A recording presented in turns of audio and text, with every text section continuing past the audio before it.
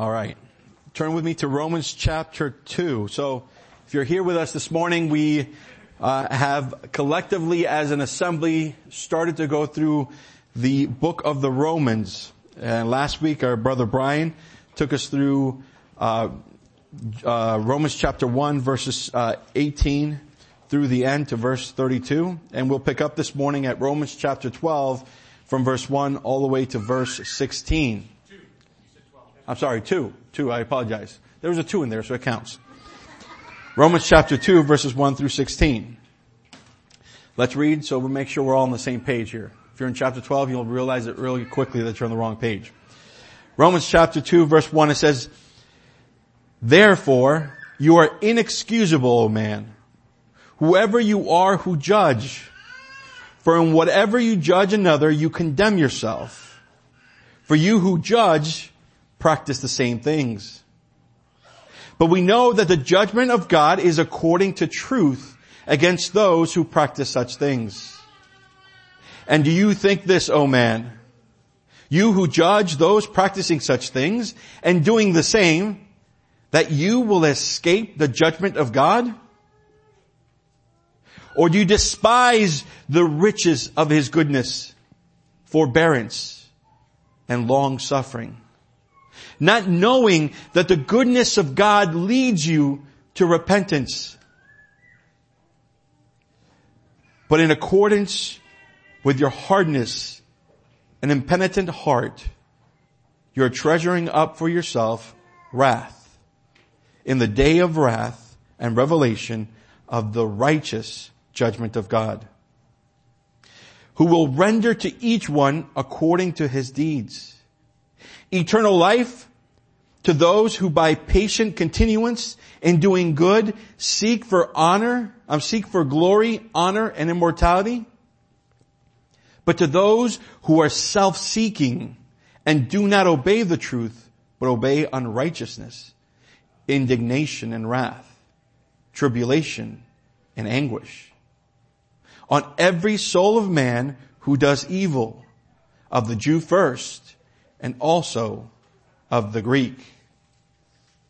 But glory, honor, and peace to everyone who works what is good, to the Jew first, and also to the Greek. For there is no partiality with God. For as many as have sinned without the law will also perish without the law. And as many as have sinned in the law will be judged by the law. For not the hearer of the law are just in the sight of God, but the doer of the law will be justified. For when Gentiles who do not have the law by nature do the things in the law, these, although not having the law, are a law to themselves, who show the works of the law written in their hearts, their conscience also bearing witness, and between themselves their thoughts accusing or else excusing them, in the day when God will judge the secrets of men by Jesus Christ according to my gospel." May the Lord bless the reading of His word this morning. Let's pray before we begin. Our Heavenly Father, we humbly come before you as we open your word and proclaim your word. Father, let your Spirit guide and lead every thought and every word that proceeds. Let your name be glorified and your name be edified this morning. I ask all these things in your Son's name. Amen. So here we are in chapter 2. Now, before we delve into these verses, I do want to kind of remind you of the context or where we are in this book. So last week, our brother Brian was in chapter 1, and he dealt with the main theme of this section in Romans. And it's found in Romans chapter 1 verse 18. It says, "For the wrath of God is revealed from heaven against all ungodliness and unrighteousness of men who will suppress the truth in unrighteousness." And so we're in this section of Romans in which God is revealing the unrighteousness of men. And it is in this context, and it is in this light in which we then have to take a look at what we have here in Romans chapter 2. There are some verses here that we can get tripped up on if we don't have a proper perspective or proper context. You see, in chapter 1, the Lord was proclaiming judgment upon people, upon humanity, upon nations, upon groups of people. Well, how do we know that's to be true? Well, just very quickly, you can see by the pronouns in chapter 1. Look at verse 19. We're just at verse 18. Verse 19 says, because what may be known of God is manifested to them. Them being plural.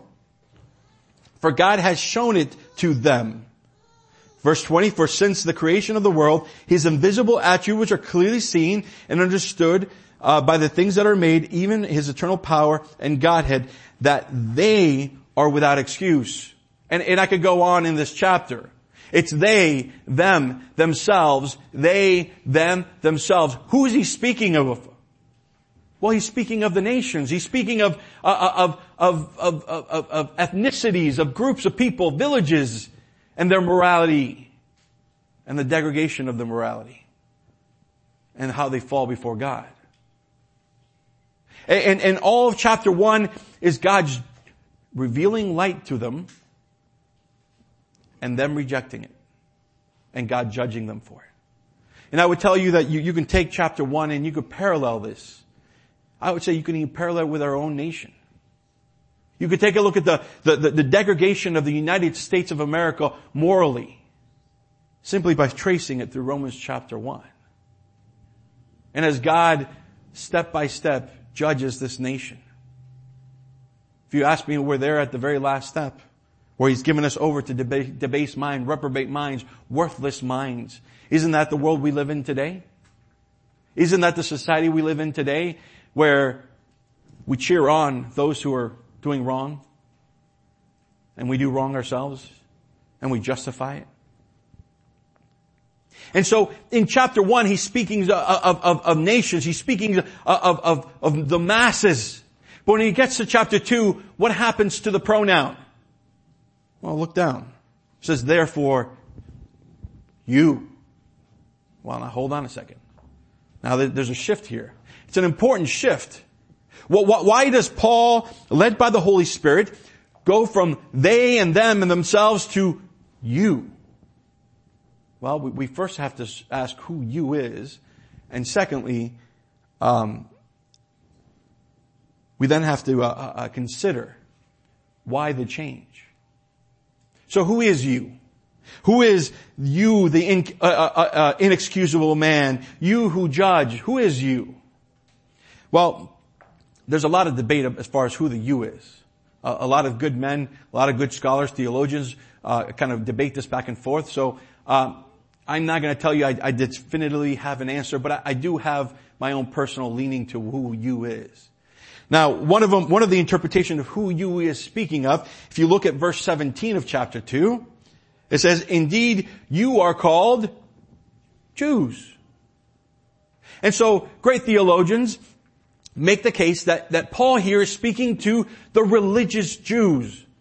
And rightfully so. You begin to read the context of this passage and the verses, and it absolutely applies to Jews. For what were Jews? Well, Jews had the law. The Jews were given the oracles of God. The Jews had a chip on their shoulder. They were better than everybody else. They were right and everybody else was wrong. They would not even enter the home of a Gentile because they were so good.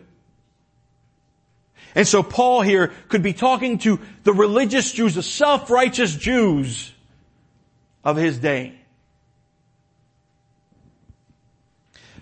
Another interpretation of who you may be, I hope you're tracking with me. I know this is a lot of technical stuff, but it's important to think about these things.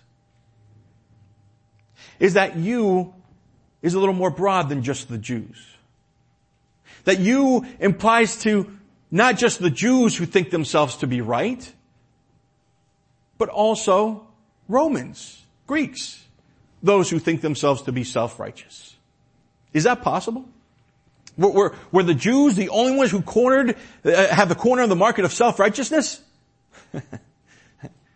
I think every single soul upon this earth has that corner, doesn't it?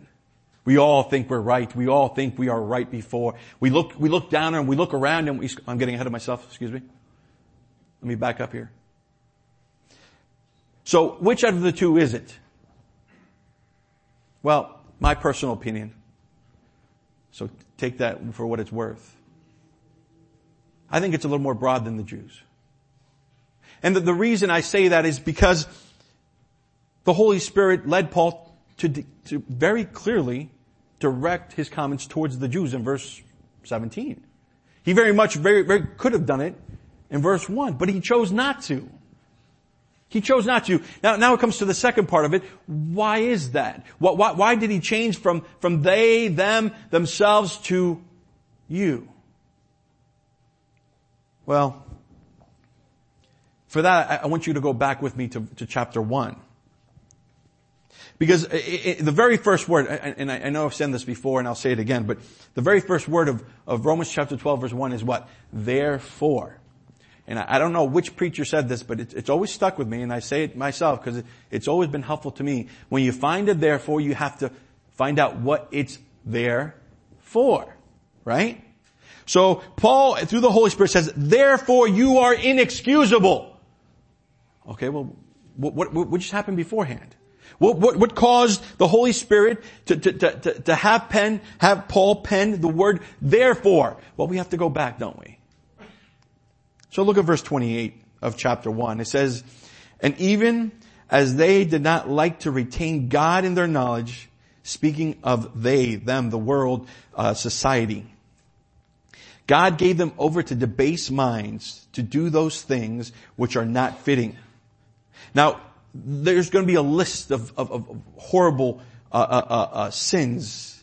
Being filled with all unrighteousness, sexual immorality, wickedness, covetousness, maliciousness, full of envy, murder, strife, deceit, evil-mindedness.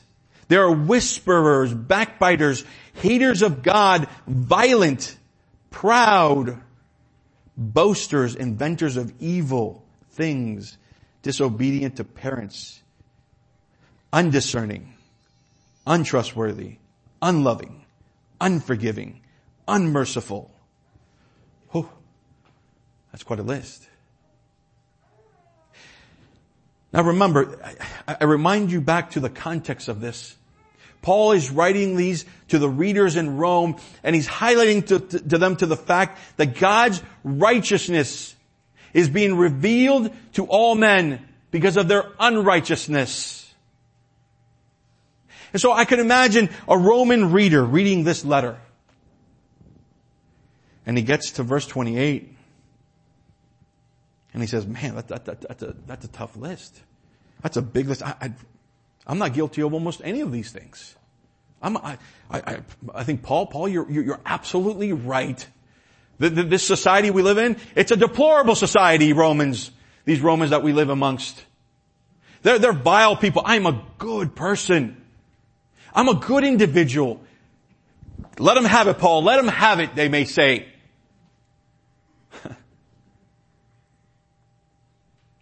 I mean, I'm pretty sure the Jews were thinking that very same thing. The Jews who lived in Rome, the Jews who lived in that time in Rome, and saw the absolute deplorable moral state of Rome. And so, the Holy Spirit led Paul to say, hey, listen. I know God's judging nations and people concerning the moral state and what they've degraded to. But I want you to remember, you are not any better. You are inexcusable. Now I want to be very clear here. Again, the context is speaking to unbelievers. Speaking to unbelievers. People who have not been born again, who have not been regenerated, people who don't know the Lord Jesus Christ. For we're surrounded with people like that. At work, I can take a poll amongst all my coworkers. Do you think you're a good person? Well, of course I am. Do you stand on the side of good or evil? On the side of good. So if you stand before God and said, why would I let you into my heaven? He says, well, because I'm a good guy. I try to do good. I try to be good to my kids. I give charity from time to time. You know, I give a couple dollars to the guy who's begging on the street. Are you? Well, listen, the Holy Spirit wants to be absolutely clear. You are inexcusable. You are inexcusable, condemned, guilty before God. There is no standing before a holy, righteous God based upon your goodness. You see, the Holy Spirit, I think, began to understand that the reader was very quickly going to say, well, all these judgments, that's good for them. But I'm a good person. I'm a good person. It's very easy. And so, verse 1, it says, you're an inexcusable man. Whoever you are who judge. Whoever you are who judge. Now listen, who doesn't do that? Well, you know, at work I hear it all the time, you know, oh man, you know, that guy over there, man, he's really lazy. He never does his job. He's always late on those things. And yet he himself is guilty of what? Of being lazy. Oh, that guy over there, you know, he plays golf during work hours. He goes to the beach and he's stealing from the company. Yeah. Meanwhile, I'm padding my hours over here because I need a little extra cash. You are guilty, whoever you who judge. In whatever you judge another, you condemn yourself. For you who judge practice the same thing. And we get into this section of judging. Now, I want to be careful here. Because I don't want you to take this passage of judgment and take it out of context. When the Spirit of God inspired Paul to write these words, he's writing in the context of the guilt of mankind. The guilt of mankind. You see, when I point and see the wrong in someone else, I am a law against myself. I am guilty. I am pointing back to myself. Now, what it's not saying is what we hear today. Oh, well, you shouldn't judge. You know, you have a problem with those kinds of people? Well, you should not judge. That's not what it's saying here. And I don't want to go down that rabbit trail because we can spend a lot of time there. We can maybe do it tonight during small groups, but look at the context and look at what it's saying. You who judge practice the same things. It doesn't say you who judge these things will eventually practice these things. It says, no, you who judge these things practice these things. So if I were to say, hey, listen, you really shouldn't cheat on your taxes. That's stealing. Well, hopefully, when I say that to somebody, I'm not cheating on my taxes because Mike hasn't come over and knocked on my door yet. Or Chris. Right? So there is something to judging and calling a wrong. But when we're talking about the context of Romans chapter 2, we're talking about the heart. We're talking about the guiltiness of one before God. Judging.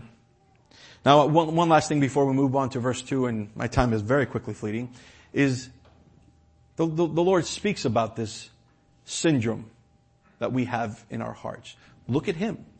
Look at him. Oh no, I'm not that bad. You should look at my neighbor. My neighbor next door, he's really a scoundrel. What does it say in Matthew chapter 7? That there, when the guy sees his brother and he's got a little speck in his eyes. You know? Oh boy. He said, listen man, you have a little something right here. You want me to help you? In the meantime, you have this, It calls it a plank, a 2x4. I don't know what you would have. I don't know. Maybe Ben will tell you, maybe a screwdriver in the eye. Do you want somebody with impaired vision is the point? Number one, telling you that you have a speck in your eye.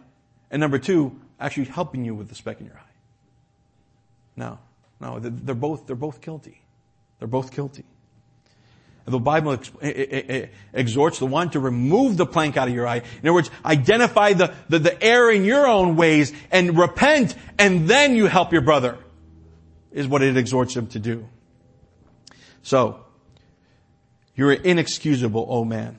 Verse 2 says, but we know that the judgment of God is according to truth against those who practice such things. Now, so much can be said about this. When we consider judgment, when we consider judging, as much as I'm thankful to be in the United States of America with the judicial system that we have, is our justice system just? Well, sometimes. Or maybe you could say most of the time. Well, why isn't it always just?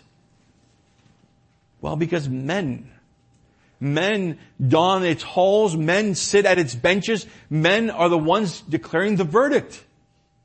When we consider truth, we live in a society where truth is relative. You've heard this idea of postmodernism. We live in a postmodernism world where truth is determined by our culture.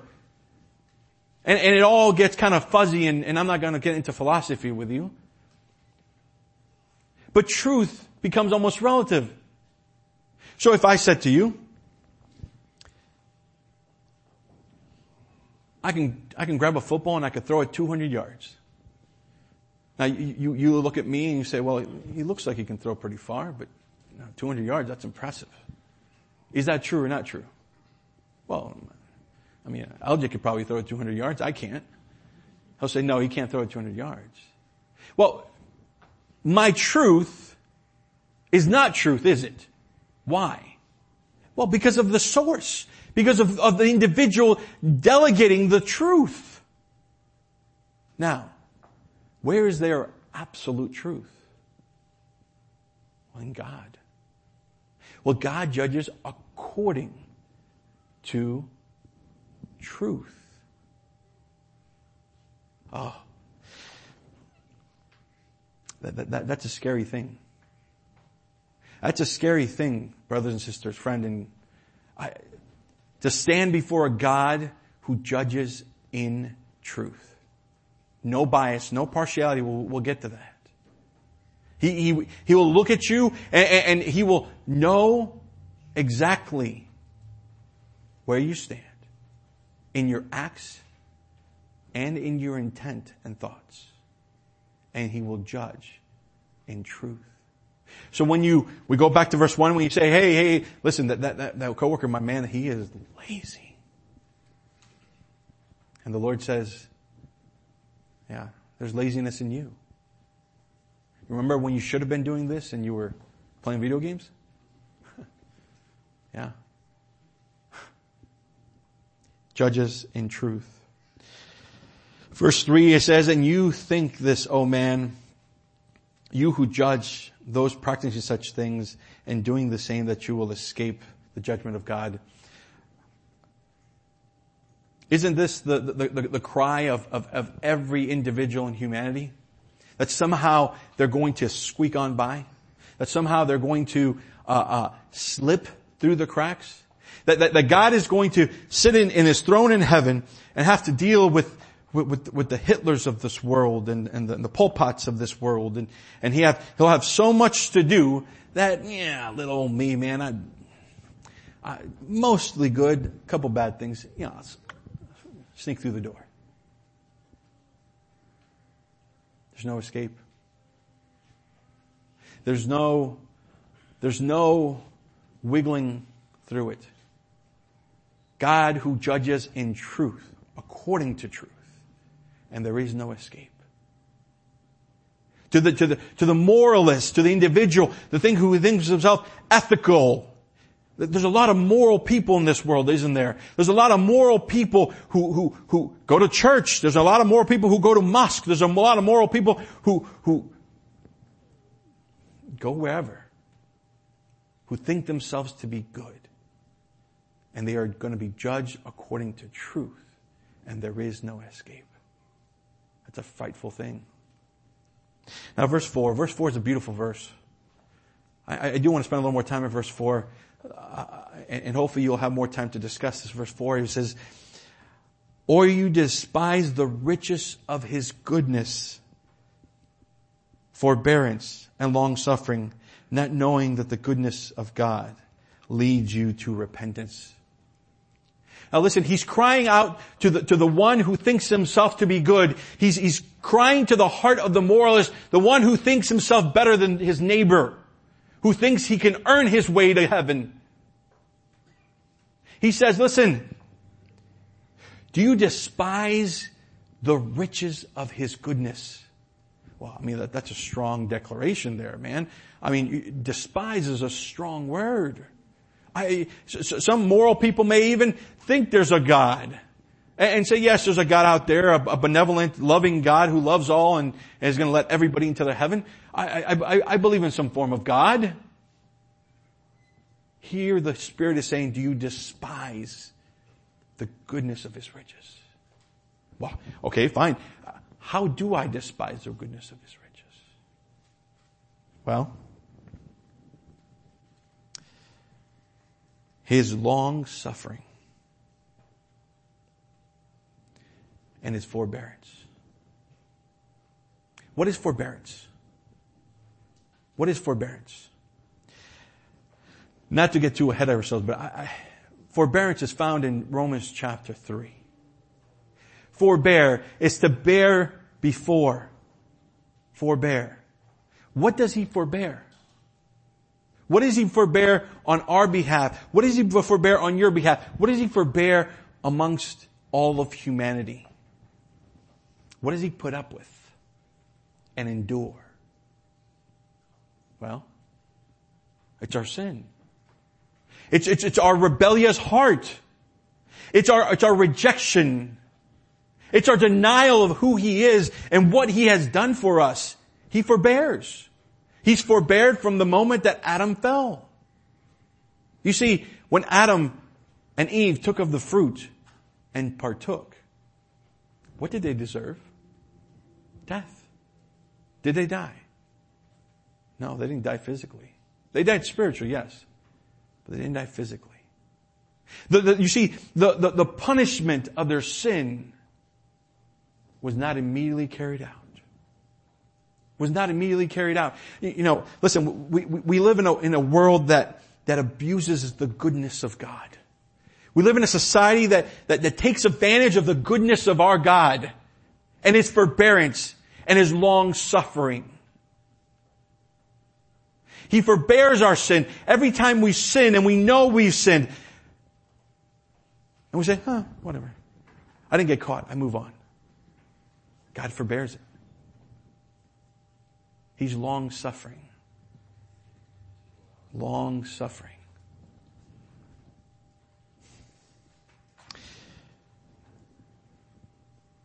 He patiently suffers as you continue to reject Him, as you continue to rebel against Him. He puts up with it. I think of myself and how impatient I am. I rarely can forbear the wrongs that others commit to me. I barely can suffer long to those who wrong me. And yet the Lord, in His rich goodness, I didn't emphasize that word, the richness of His goodness. And the word riches implies not just His goodness, but His long suffering and forbearance. It's overwhelming.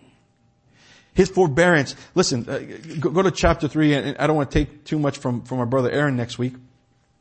Let's see here. His forbearance in Romans chapter 3 verse 25, just for the sake of time, he says, whom God set forth as a propitiation by His blood through faith to demonstrate His righteousness. Because of His forbearance, God passed over the sins that were previously committed. Now, I want you to catch the wording there. It's very, very specific. Christ being the propitiation through His blood, through faith, demonstrates the righteousness of God because of His forbearance. God had passed over the sins that were committed previously. What sins were committed previously? All the sins that were committed from Calvary all the way to Adam. The Lord forbore. He forbore all those sins. And so here, the Holy Spirit is crying out to the moralist, to the one who thinks himself to be right. Do you despise the riches of goodness, the riches of His goodness, His long suffering, and His forbearance? Well, you say, well, no, I'm a good individual. When I'm wrong, I'm wrong. He says, listen, do you realize that the goodness of God? It's a rhetorical question. In verse 4 it says, not knowing that the goodness of God leads you to repentance. Leads you to repentance. Knowing that the goodness of God leads you to repentance. Listen to me. Every time you fall and you sin, and you know you sinned,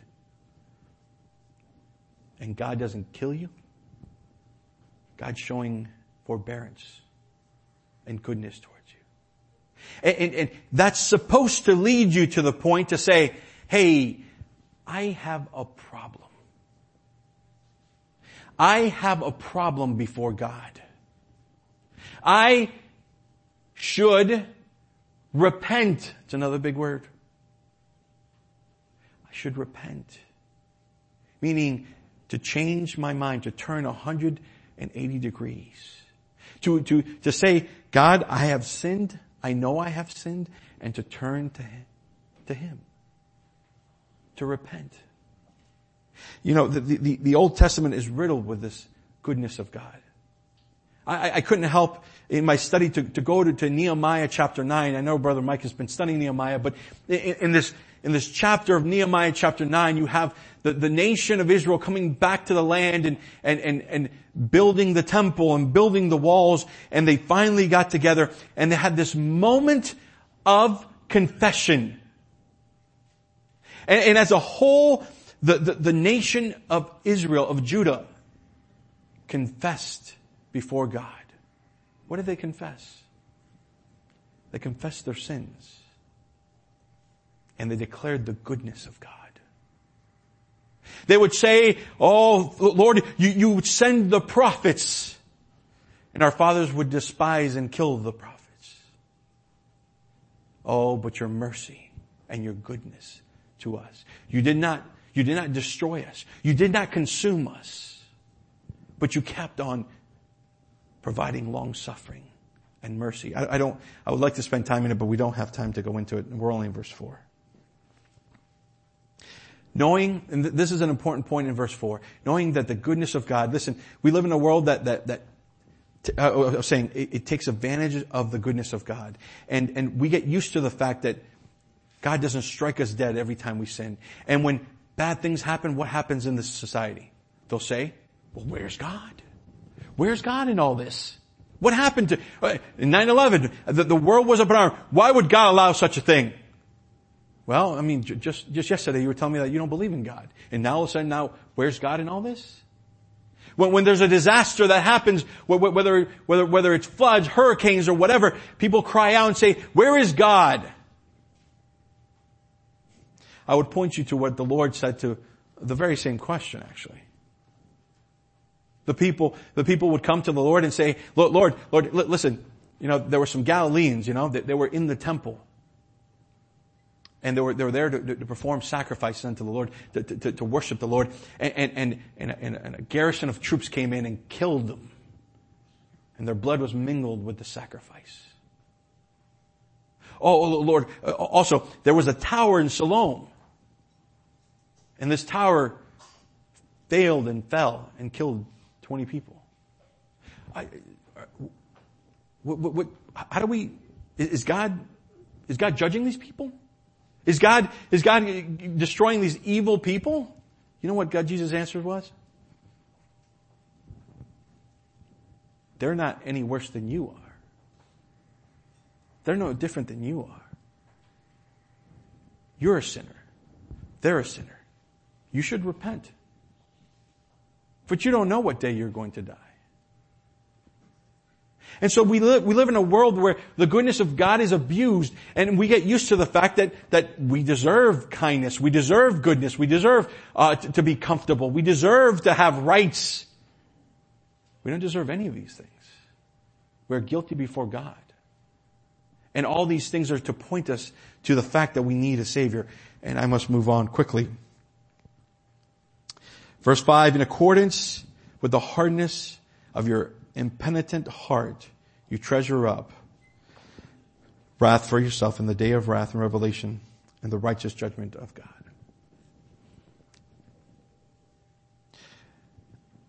This is the sad state of all humanity. That God gives them light. God sheds upon their heart light.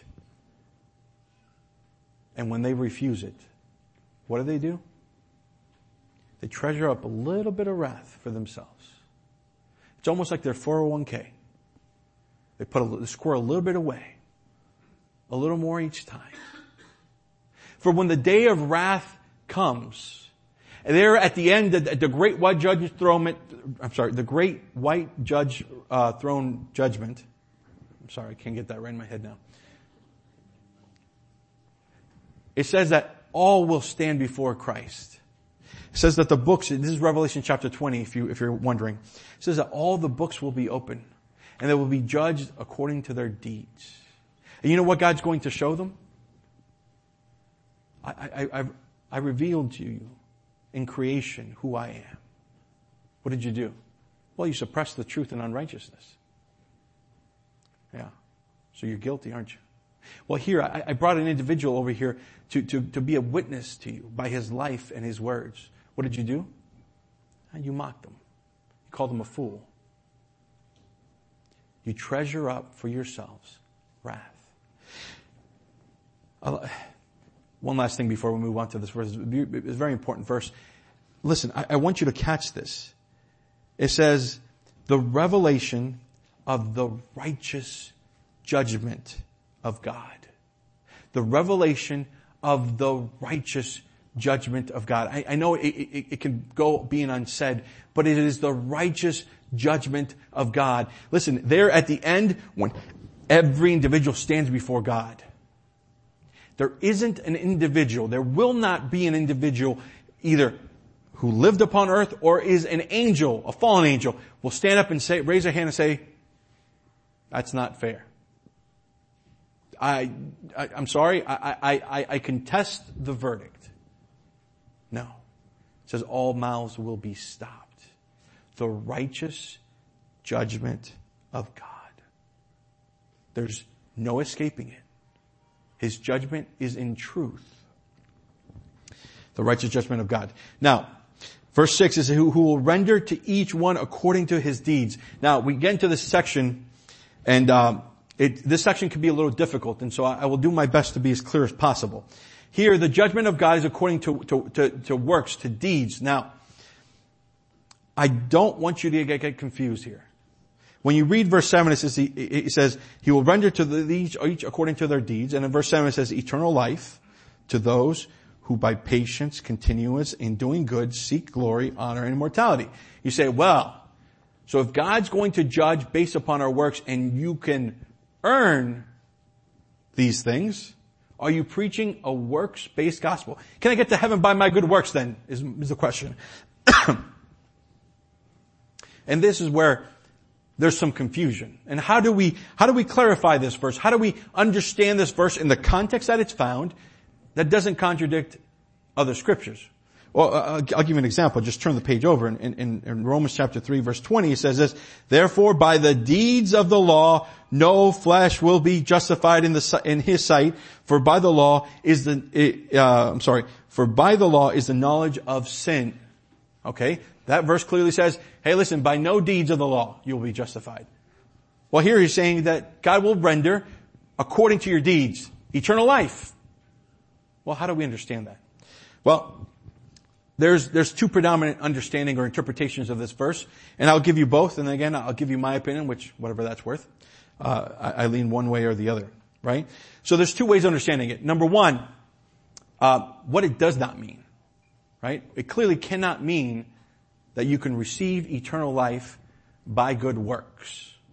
For there's a myriad of verses that I can give you that say the opposite. It is by faith, not of works, lest any man should boast, right? So what does it mean? Well, some would point out to the fact that this is not necessarily speaking of salvation itself, but it's what leads to salvation. For example, the idea of Cornelius. You guys remember the story of Cornelius in Acts chapter 10, I believe. In Acts chapter 10, here you have a Roman centurion who the Lord himself would declare would be one who gave alms to the poor and who was remembered by God for his works. Right? Now, in our own terminology, Cornelius was not saved at the time. He was just a good man. But his works mattered.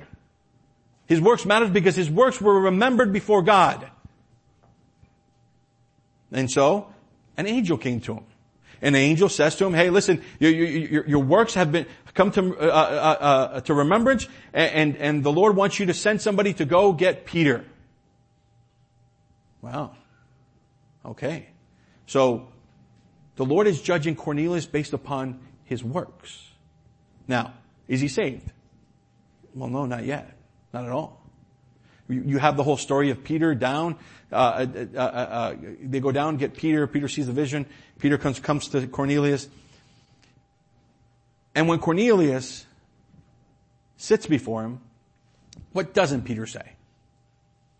Does Peter say, well, you know, he does say, I kind of recognize that God shows no partiality. There's no partiality with God. Right? Peter begins to say the very same things that Paul is saying here. But he begins to preach to him the gospel. And he says to him concerning Jesus Christ, who came, who died and rose again, and they were tasked to preach this message of the gospel for the forgiveness of sins. This is Peter speaking to Cornelius, a man who has good works. Okay? You're tracking with me, right? Now, when Peter says he's preaching the message of Jesus Christ to those who need the forgiveness of sin, did Cornelius say, hey, hold on a second now. Now, Peter,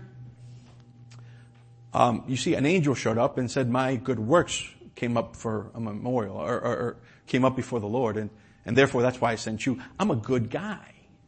You see, I give alms to the poor. People know I'm a good guy. Why do I need forgiveness of sins?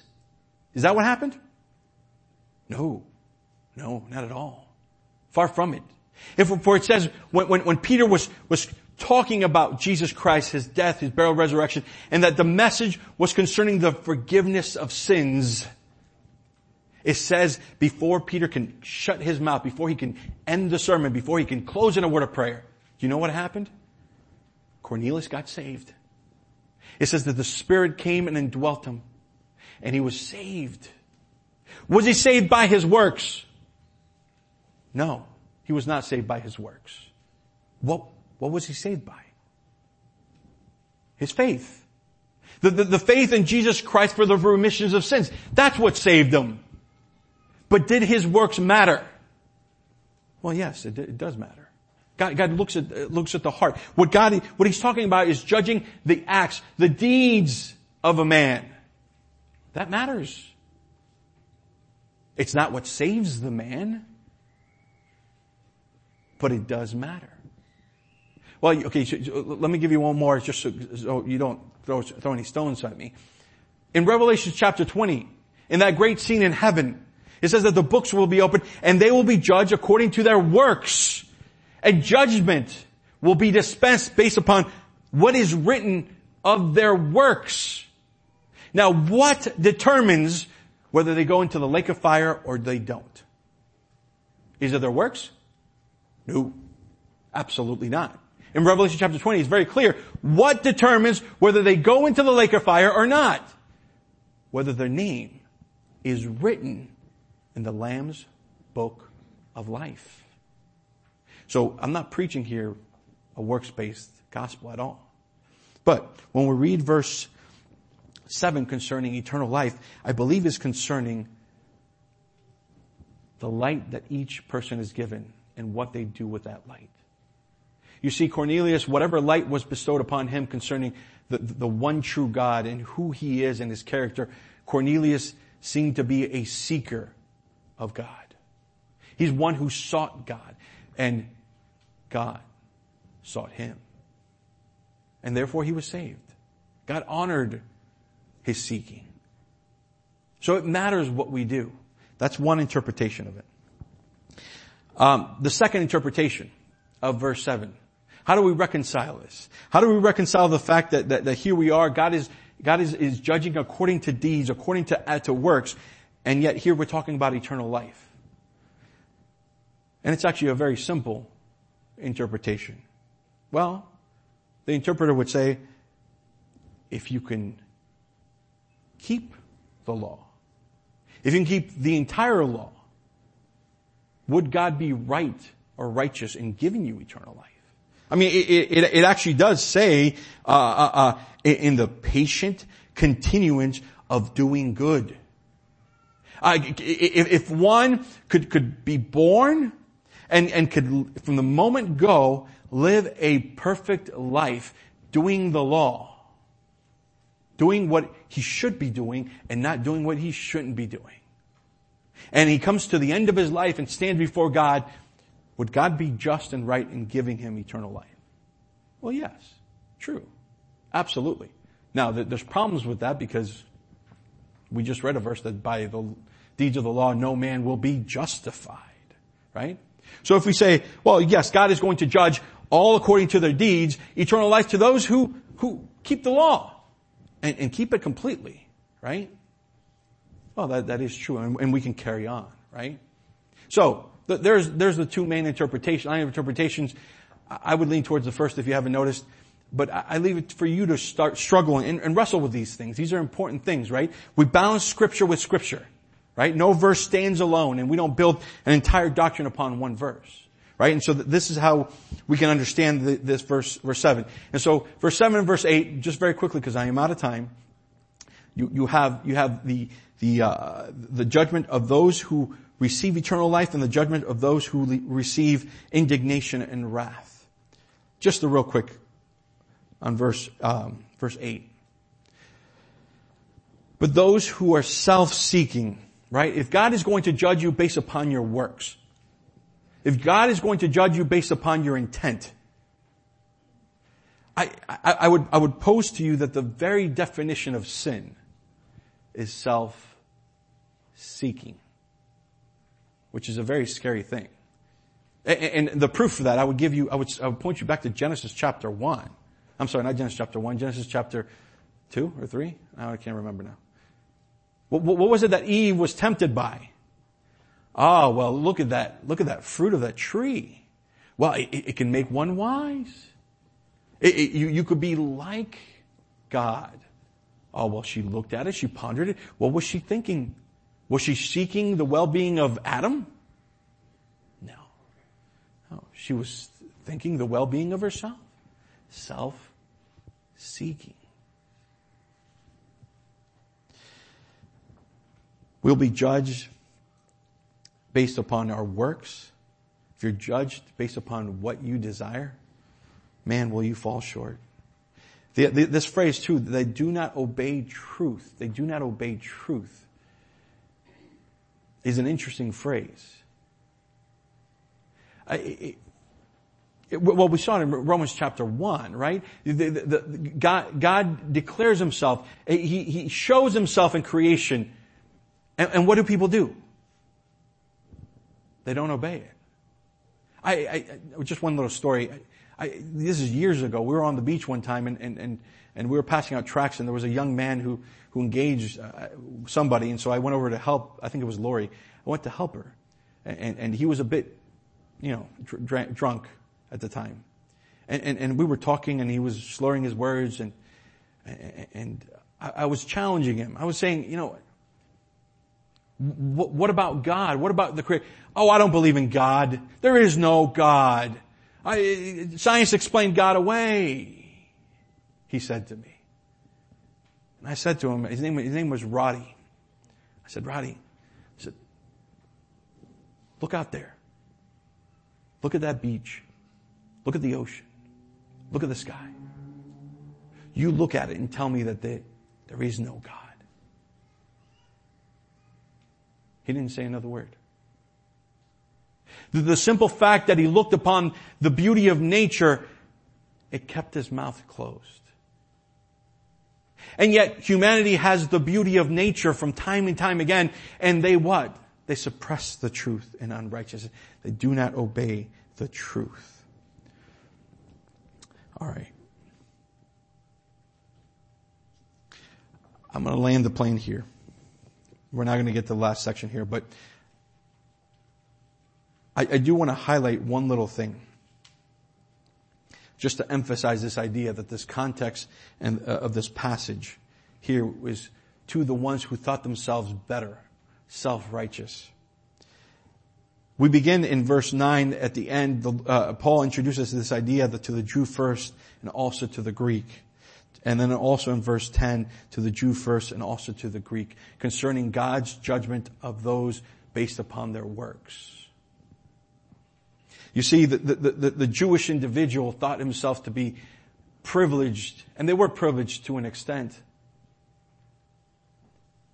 But they also thought themselves to be self-righteous.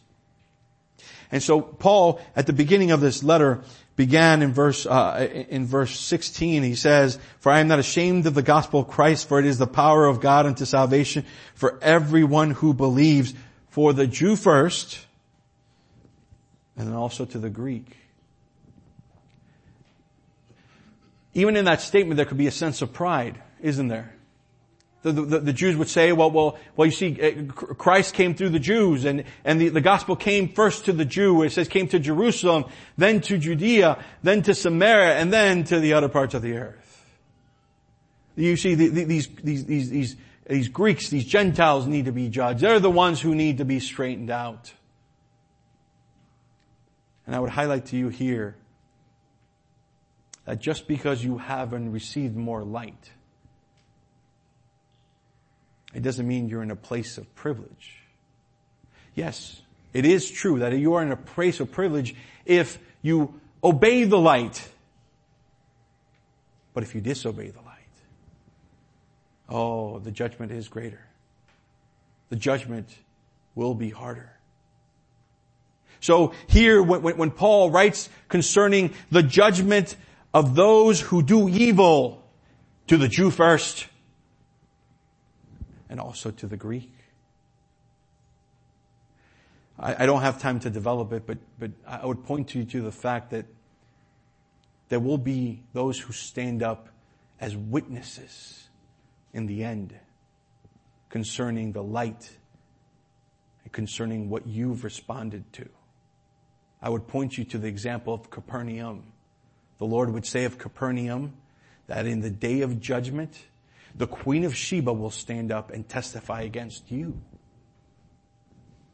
Why would the Queen of Sheba testify against a little town called Capernaum? Well, you see, the Queen of Sheba only heard of a king named Solomon who God had blessed with all wisdom.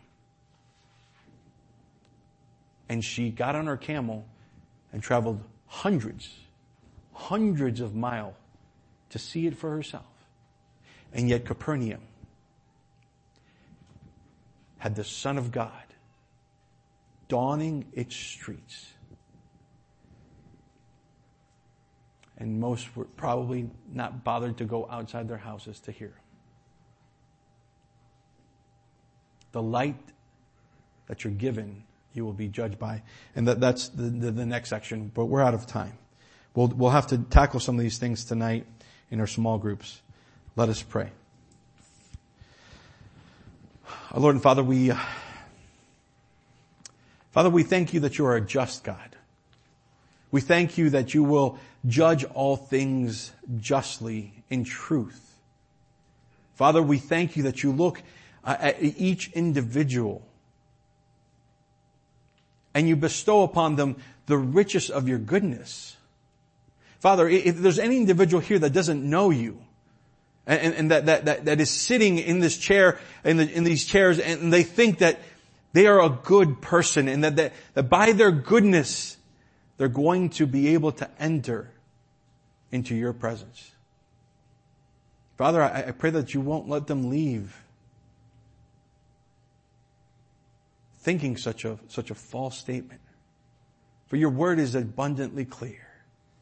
You are inexcusable, O man, condemned and guilty before a holy and righteous God.